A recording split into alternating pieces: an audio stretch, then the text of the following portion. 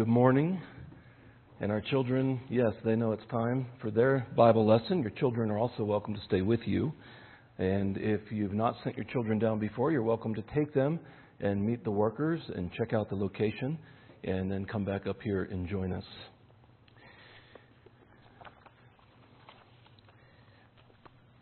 As we celebrate womanhood, especially mothers, I want us to stop and pause and consider some very encouraging truths found in this short Old Testament book. It's only one of two books named after a woman. Esther is the other one, and then also the book of Ruth. Let's look to the Lord in prayer before we look at this book. Heavenly Father, we do praise your great name. We were reminded last week, and maybe already this morning, how much we need your mercy and your grace. The renewed cleansing of our sin that restores fellowship with you. Lord, we praise you for your unconditional love, your grace beyond measure, your long-suffering, your wisdom, and your care for us. Even when we as your children act like the mule and the horse we are warned not to be like, that need bit and bridle to keep them near. We thank you that you are a good God, worthy of our worship, worthy of our trust, because you are fully trustworthy. Lord, open the eyes of our heart. Help us to understand this book in the revelation of your entire word as it points to your Son, our Savior, our Redeemer, Jesus Christ. It is in His name that we pray. Amen. The book of Ruth simply invites us to consider how God might be involved in the day-to-day difficulties and mundane stuff that every human life is composed of. It's exactly what Ruth puts before you in 4 beautifully designed chapters. God is, and we need to be reminded of this, God is not only the God of the spectacular and amazing and miraculous, but also the God of the simple and the ordinary. The reason we need to remind one another of that is because every day we will underwhelm ourselves. And most of your days will be ordinary, maybe even boring, not spectacular and amazing. Moms, certainly as much as any, need to be reminded of this truth. You know, this book, as I was studying it and reading it over and over, this book could have easily been called the Book of Boaz or the Family Redeemer. It could have even been called Naomi, but it's called Ruth. You'll see in chapter 4 that Ruth then becomes the great-grandmother of King David that points to another in the future. Beautifully book, rightly deserves to bear this name. There are 3 main characters. Many of you are already familiar with this book. There is Naomi. She is the Israelite widow, but the book does not start with her as a widow. There's Ruth, the foreign Moabite widow, but the book does not start with her as a widow either. And then there is Boaz, an Israelite farmer. But the message of the book actually transcends these 3 human characters, and the message is much more profound. So I'm trying to craft these statements away from the personal names of the 3 main characters in a way that it applies to you and me. So first of all, here's the book of Ruth in a snapshot. Difficulty and disappointment, chapter 1. Or the word emptiness is used. Have you ever defined life like that? Okay, in chapter 2 and 3, you have redemption. Or we might put aside that word redemption, hope. So we move from emptiness to hope, and then finally, joyfulness, and the actual word that you're going to see unpacked in chapter 4 is fullness.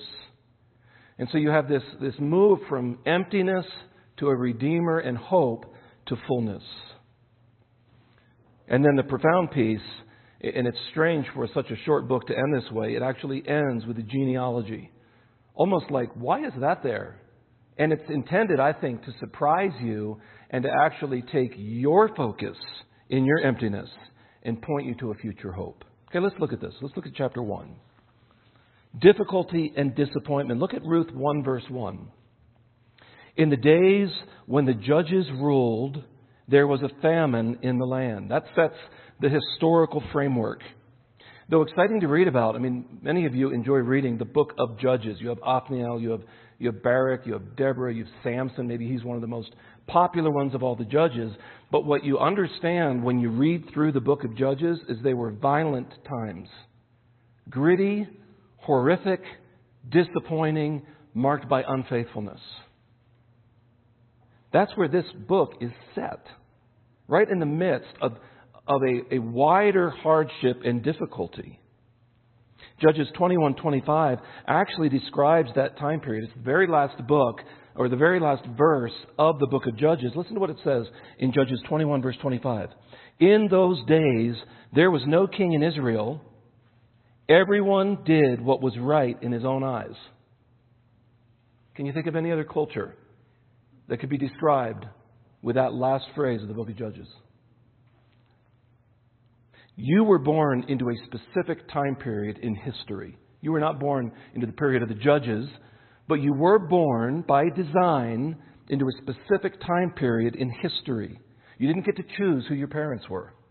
You didn't get to choose in what place you were born, what country, what state, or what year. For me, it was Robert Lee Hafler and Linda Schomburg Hafler, my mom and dad, in Doylestown, Pennsylvania in 1993. Okay, 1968. Does that sound more accurate? That's where God placed me, the third child of my parents, with two older sisters. That was His design for me. You were born into a specific time in history on purpose. And the world and our culture is trying to remove purpose from your life. That everything is random and everything is left up to chance. There was a quote last week where we said, if there is no center, there is no circumference.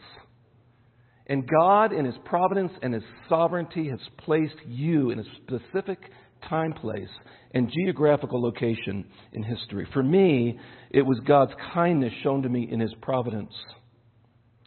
Here we are introduced to an Israelite family that has been placed in a specific part of the world. Look at Ruth chapter 1, and then we'll go into verse 2. He is a man of Bethlehem in Judah, went to sojourn in the country of Moab. He and his wife and his two sons. The name of the man was Elimelech, and the name of his wife Naomi. And the names of his two sons were Mahlon and Chilion. They were Ephrathites from Bethlehem in Judah. They went into the country of Moab and remained there. So we have real people in a real historical context in the times of the Judges. Now let's add another difficulty.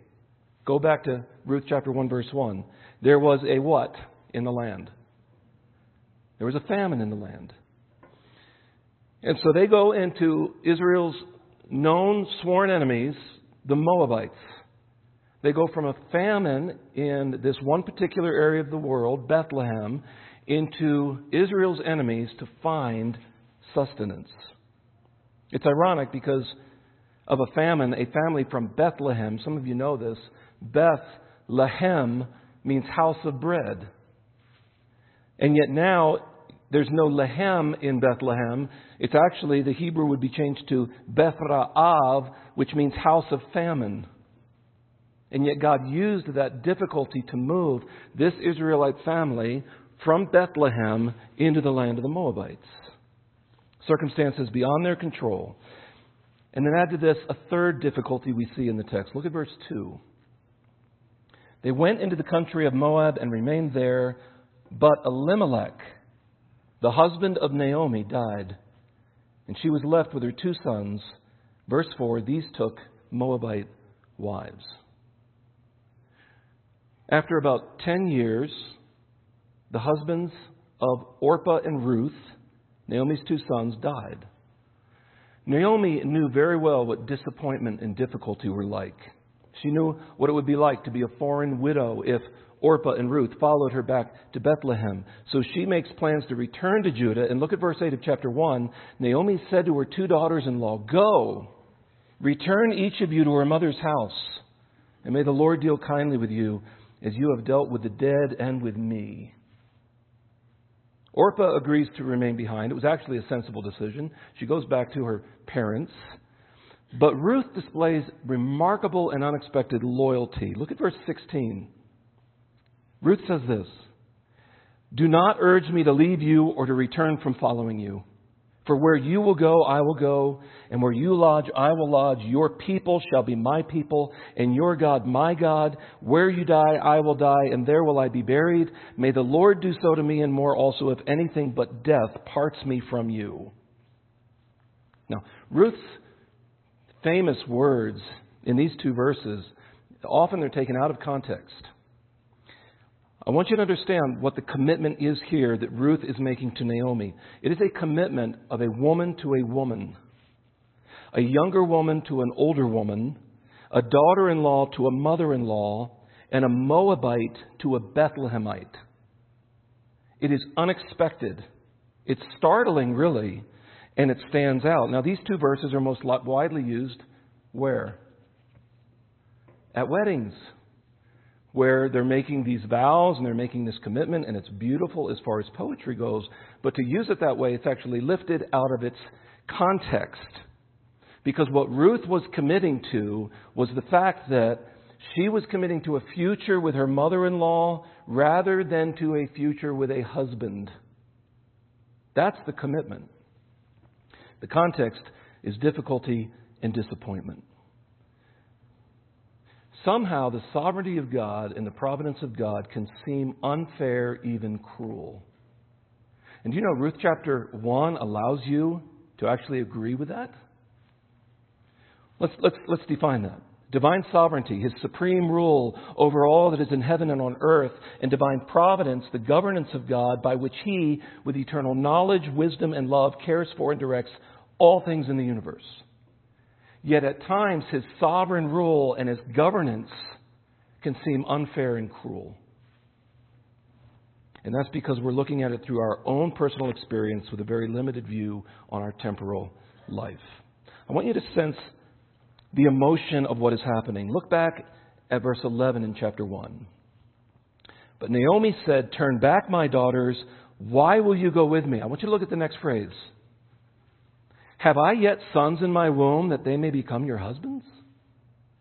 Naomi thought that the only reason her daughters-in-law would follow her is that she would bring forth more sons and they would grow up and become husbands to them. That's a sad statement mixed with grief and hopelessness. So she says, "Turn back, my daughters, go your way, for I am too old to have a husband. If I should say I have hope," which she doesn't, "even if I should have a husband this night and should bear sons, would you therefore wait till they are grown? Would you therefore refrain from marrying? No, my daughters," look at what she says, "for it is exceedingly bitter for me, for your sake, that the hand of the Lord has gone out against me." Notice the emotion. Verse 14. "Then they lifted up their voices and wept again, and Orpah kissed her mother-in-law, but Ruth clung to her." Chapter 1 sets the platform for incredible difficulty and disappointment. And you have to understand that probably after 10 years living in a foreign culture, the funeral of a husband, the marriage of her sons to foreign women, then the burial of two sons, and the infertility of her two daughter-in-laws would have taken an incredible toll on Naomi, mentally, physically, spiritually. And this becomes clear in verses 20 to 21. Look at the text. Look at Ruth chapter 1, verse 20. She returns. They're calling out Naomi. She becomes a spectacle. But look at verse 20. "She said to them, 'Do not call me Naomi. Call me Mara. For the Almighty has dealt very bitterly with me. I went away full, and the Lord has brought me back empty. Why call me Naomi when the Lord has testified against me and the Almighty has brought calamity upon me?'" Let me ask you a question. Have you ever felt that way? Have you ever? Yes, you felt that way. Let me answer that. You've felt that way. I've felt that way. But have you ever felt the freedom to be that transparent about God's dealings in your life when they're so disappointing? Even good and godly women and mothers feel this way even on average days. Ruth actually gives you permission to say, "This is not good. I feel like God is dealing with me in a bitter way." If you read Scripture, you're going to find out that I think God is pleased when we are honest, not blasphemous, not irreverent, but honest with Him. Here you have, amidst the difficulty and disappointment, is incredible loyalty. So even at the end of chapter 1, you see this glimpse of grace where Ruth, knowing she would probably remain single woman in a foreign land without the benefits of intimacy, protection, and provision, vows to stay loyal to her mother-in-law. Look at Ruth 1 verse 22. Don't miss this detail, because now the seasons after 10 years are starting to change. Verse 22, so Naomi returned, and Ruth the Moabite, her daughter-in-law, with her, who returned from the country of Moab, and they came to Bethlehem at the beginning of barley harvest. They left during a famine. They returned during harvest time. Do you know, if we look to the Lord, He does change seasons like that. Here the season is changing. They go from bitter circumstances to blessed conditions. That moves us into the middle section of the story, which we're not going to linger on long, because really it's the bookends of chapter 1 and chapter 4 that tell the big story. But what you have in the middle is the love story. Okay? Sean will preach that on Valentine's Day. You have redemption or hope. I want you to see this. Look at chapter 2, verse 1. Now Naomi had a relative of her husband's, a worthy man of the clan of Elimelech. That's her husband's name, whose name was Boaz. That's how chapter 2 starts. Totally new chapter, even a new chapter in life. Now remember how we define divine providence. The governance of God by which He, with eternal knowledge, wisdom, and love, cares for and directs all things in the universe. And that doctrine stands directly opposed to what our culture and many of our leaders are pushing, the agenda they're pushing, that it is random and by chance or by fate. It is interesting that chapter 2 then develops and begins with Ruth and Naomi talking about where to get food. Have you ever had that discussion? We have that discussion in our home. And we're not talking about, Shanahan's or Fogo de Chao, right? It's not about where to get food. It's probably more like Taco Bell or Chick-fil-A, right? Or King Super or Safeway. Have you ever had a real discussion because you have no food and you've got to go out and glean it? But you're a foreign woman, and so you don't have a right to it, except by which the law states that a foreigner and a widow can go behind the gatherers and stay on the perimeter and pick up that which has fallen off. Have you ever had that discussion? We never have. We've always had food. They're in another hardship, but God has now changed the seasons and taken them out of their famine, which they actually went into in Moab, and came back into harvest time. Look at verse 2 of chapter 2. And Ruth the Moabite said to Naomi, let me go to the field and glean among the ears of grain after him in whose sight I shall find favor. Okay, that's faith. Ruth moving forward by faith, and she said to her, go, my daughter. And again, as we already saw, it just so happens to be the beginning of the barley harvest. And Ruth just so happens to pick grain in the field of Boaz, who just so happens to be a relative of Naomi. Divine providence, seeming less bitter and less cruel as the pages turn. Is this a coincidence? I think so, because coincidence simply means the coinciding of two events. Matter of fact, the dictionary still, until they change it, says this: a remarkable concurrence of events or circumstances without apparent causal connection, yet we as God's people know there's a definite connection. Literally, it means to fall upon together or to collide. That's what's happening in the fields of Boaz. So the fact that her mother-in-law changed her name to Bitter did not mean that Ruth was designated to have that as her future. Look at how divine providence and human planning work together. Look at verse 4 of chapter 2. And behold, Boaz came from Bethlehem, and he said to the reapers, the Lord be with you. And they answered, the Lord bless you. Right? It's just a familiar exchange. Then Boaz said to his young man who was in charge of the reapers. I'm going to try to say this as I think he might have. "Whose young woman is this?" Read with great interest, right? And the servant who was in charge of the reapers answered, "She is the young Moabite woman who came back with Naomi from the country of Moab." She said, "Please let me glean and gather among the sheaves after the reapers." So she came, and she has continued from early morning until now, except for a short rest. Boaz is so impressed with Ruth that he does two things. First, he makes special provisions, even outside of the law, so that she can gather grain and have more than enough. Matter of fact, Deuteronomy 24:19 says this: "When you reap your harvest in your field and forget a sheaf in the field, you shall not go back to get it. It shall be for the sojourner, the fatherless, and the widow, that the Lord your God may bless you in all the work of your hands." Boaz goes above the law and makes provision so that she goes, every time she comes to Boaz, she's empty. Every time she goes back to Naomi, she is beyond full. Boaz does a second thing. He prays for her, or he blesses her. Look at verse 11. "All that you have done for your mother-in-law since the death of your husband has been fully told to me."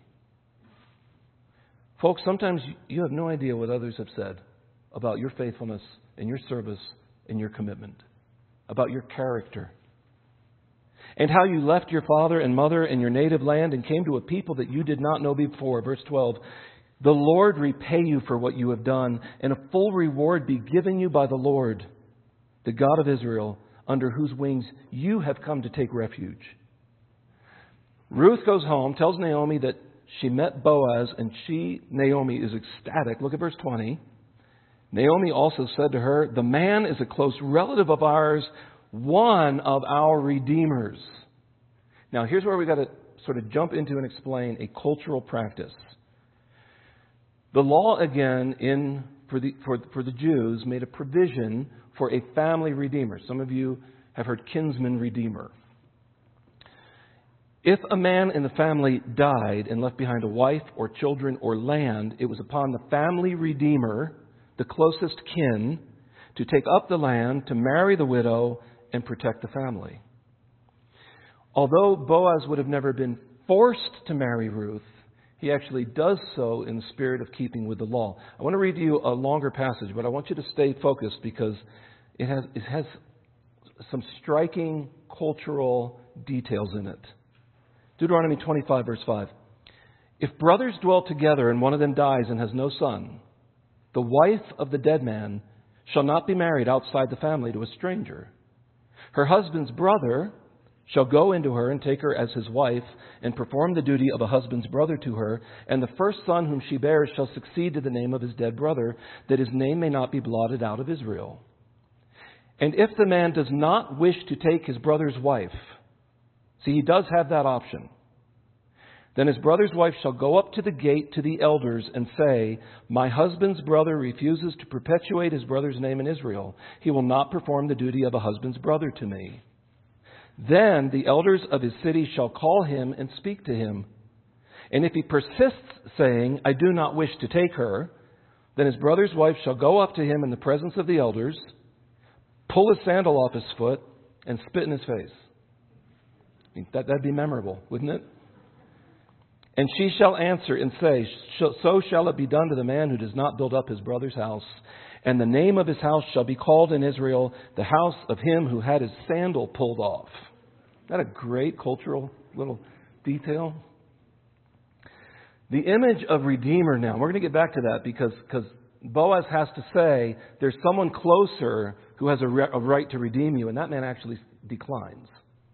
Okay, the image of the Redeemer, though, in Ruth provides part of the background for the work of Jesus Christ. That's really where this book is pointing you to. Isaiah 53:4 says, "He has borne our griefs and carried our sorrows." You're familiar with that. The very next chapter, Isaiah 54, verse 4 to 5, I want you to hear the wording. Okay, the suffering servant is presented. He has borne your griefs, carried your sorrows. And then it says in Isaiah 54:4, "Fear not, for you will not be ashamed. You will not be confounded, for you will not be disgraced. For you will forget the shame of your youth, and the reproach of your widowhood you will remember no more. For your Maker is your husband. The Lord of hosts is his name, and the Holy One of Israel is your Redeemer. The God of the whole earth, he is called. All of a sudden you see these glimpses of the suffering servant, the Messiah Christ, as Redeemer, who will not allow you to be disgraced if you come to him. Jesus is not of the house of him who will have his sandal pulled off, but rather who, as Galatians 3:13 says this, Christ redeemed us from the curse of the law by becoming a curse for us. For it is written, cursed is everyone who is hanged on a tree. Jesus Christ actually took the shame so that you would not have to be ultimately shamed. He is a faithful Redeemer. Real quick note about Boaz. Boaz was the antithesis of the typical man in Judges who did what was right in his own eyes. Boaz did not abuse his workers, chapter 2, verse 4. He provided for their needs. You'll see that in chapter 2, verse 8 to 9 and 14 to 16. And every time Ruth came to Boaz, empty, she left full. And Boaz then gave, cared for, protected, and redeemed her under the umbrella of covenant faithfulness. He's actually a picture. He shows glimpses of godly character. It's challenging that in a land where every person did that which was right in their own eyes, here is a man and a woman who desired to do what was right in God's eyes. Chapter 3, interesting chapter, begins with Naomi and Ruth concocting a plan to get Boaz to notice her. The first thing Naomi says, basically, is you need to stop wearing the clothes of a widow and you have to present yourself as though you are available. It's interesting that even though Naomi was bitter at her circumstances, in chapter 3, verse 1, look at her care and protection for Ruth. She simply says that it may be well with you. She's becoming others-focused, even in her distress. Look at verse 7 of chapter 3. And when Boaz had eaten and drunk, and his heart was merry, he went to lie down at the end of the heap of grain. Then she came softly and uncovered his feet and lay down. Again, you're entering into another cultural practice here. Ruth did not play the part of the foreign temptress who manipulated Boaz. Rather, Ruth was a worthy woman, and the whole town knew about it. Look at chapter 3, verse 8. Because if you read this through an American lens, you're going to totally misinterpret it. At midnight, the man was startled and turned over, and behold, a woman lay at his feet. Right, this was the plan where he was threshing the barley, and she moves in, and he said, "Who are you?" And she answered, "I am Ruth, your servant. Spread your wings over your servant, for you are a redeemer." Okay, in the English vernacular, would you marry me? The woman is asking the man to marry her. And he said, "May you be blessed by the Lord, my daughter.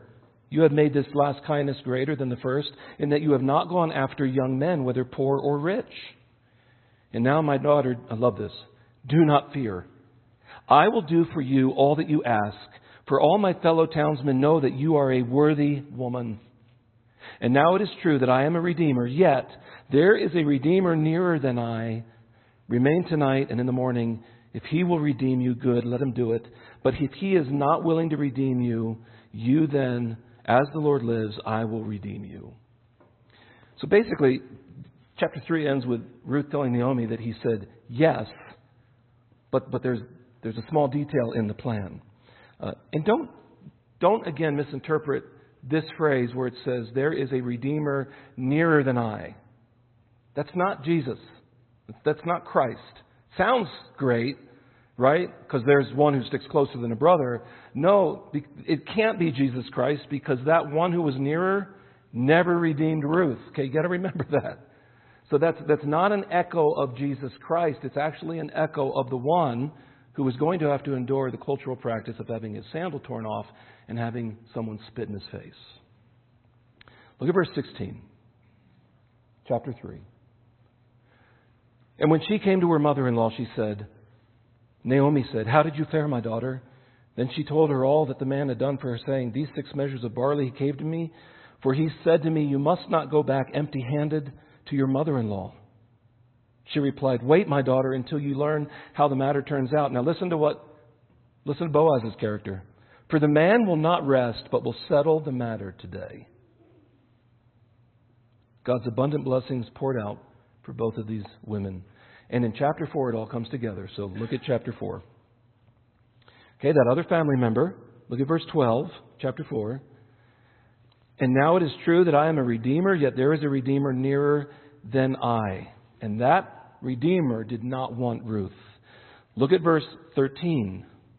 "So Boaz took Ruth, and she became his wife. And he went into her, and the Lord gave her conception, and she bore a son. Then the woman said to Naomi, 'Blessed be the Lord who has not left you this day without a redeemer, and may his name be renowned in Israel.'" Now you're starting to see the echoes of Jesus Christ, who would take his bride, the church, and make her spotless and pure, both Jew and Gentile. And Boaz, as the family redeemer, married Ruth and enters into that lineage of Jesus Christ. This is all about the mercy and grace of Jesus Christ, giving to people, foreigners, those who are far away, what they don't deserve, and beyond that, abundantly and richly blessing them. The story begins with tragedy and death. It ends with joy and birth. So if you contrast chapter 1 and chapter 4, you've got that middle section of the story unfolding. But if you contrast and compare chapter 1 and chapter 4, you will see an incredible transformation. Okay, over here's chapter 1, over here's chapter 4. For sake of time, here's what happens. Elimelech and his family journey into Moab alone. In chapter 4, you have 12 men, elders at the city gate. You have community to bring accountability and affirmation. Chapter 1, famine. Chapter 4, plenty. Chapter 1, barrenness, fruitfulness. Isolation, community. Death, life. Hopelessness, hopefulness. 10 years, 9 months. A God who embitters, chapter 1, verse 20. A God who blesses, chapter 4, verse 14. 2 childless widows, shared mothering, 10 years in Moab, a 10-generation genealogy that points to Jesus Christ.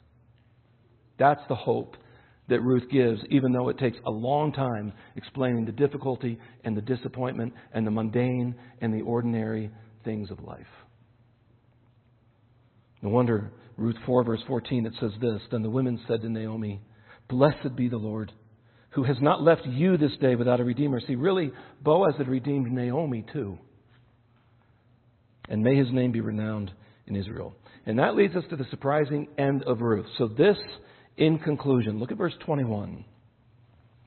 The book ends with a genealogy showing how Boaz and Ruth become the great-grandparents of King David. Ruth 4, verse 21, we're just going to come right into the middle of the genealogy. Boaz fathered Obed, verse 22.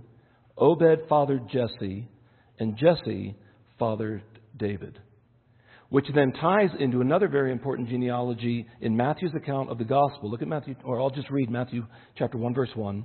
The book of the genealogy of, and it's all about this person, Jesus Christ, the son of David, the son of Abraham. Verse 5 of Matthew chapter 1. "And Boaz, the father of Obed, by Ruth," she makes it into that genealogy, "and Obed, the father of Jesse, and Jesse, the father of David the king." Verse 16, Matthew chapter 1. "And Jacob, the father of Joseph, the husband of Mary." Everyone else was the father of someone. Now you have Joseph, the husband of Mary, of whom Jesus was born, who is called the Christ. An incredible snapshot of a Savior, Redeemer for needy people.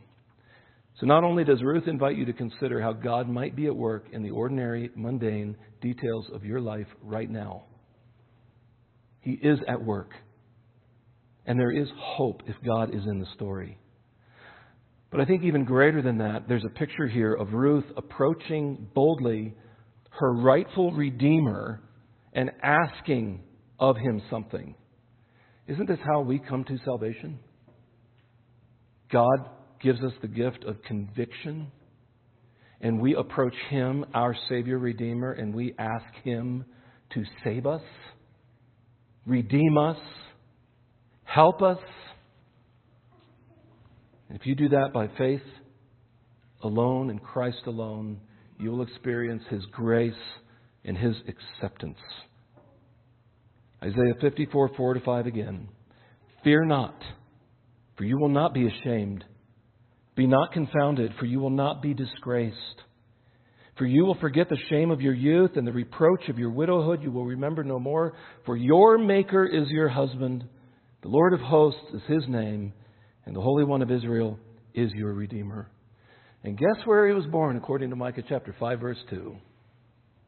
Bethlehem, the house of bread, the bread of life, and there is plenty for hungry people. Let's pray.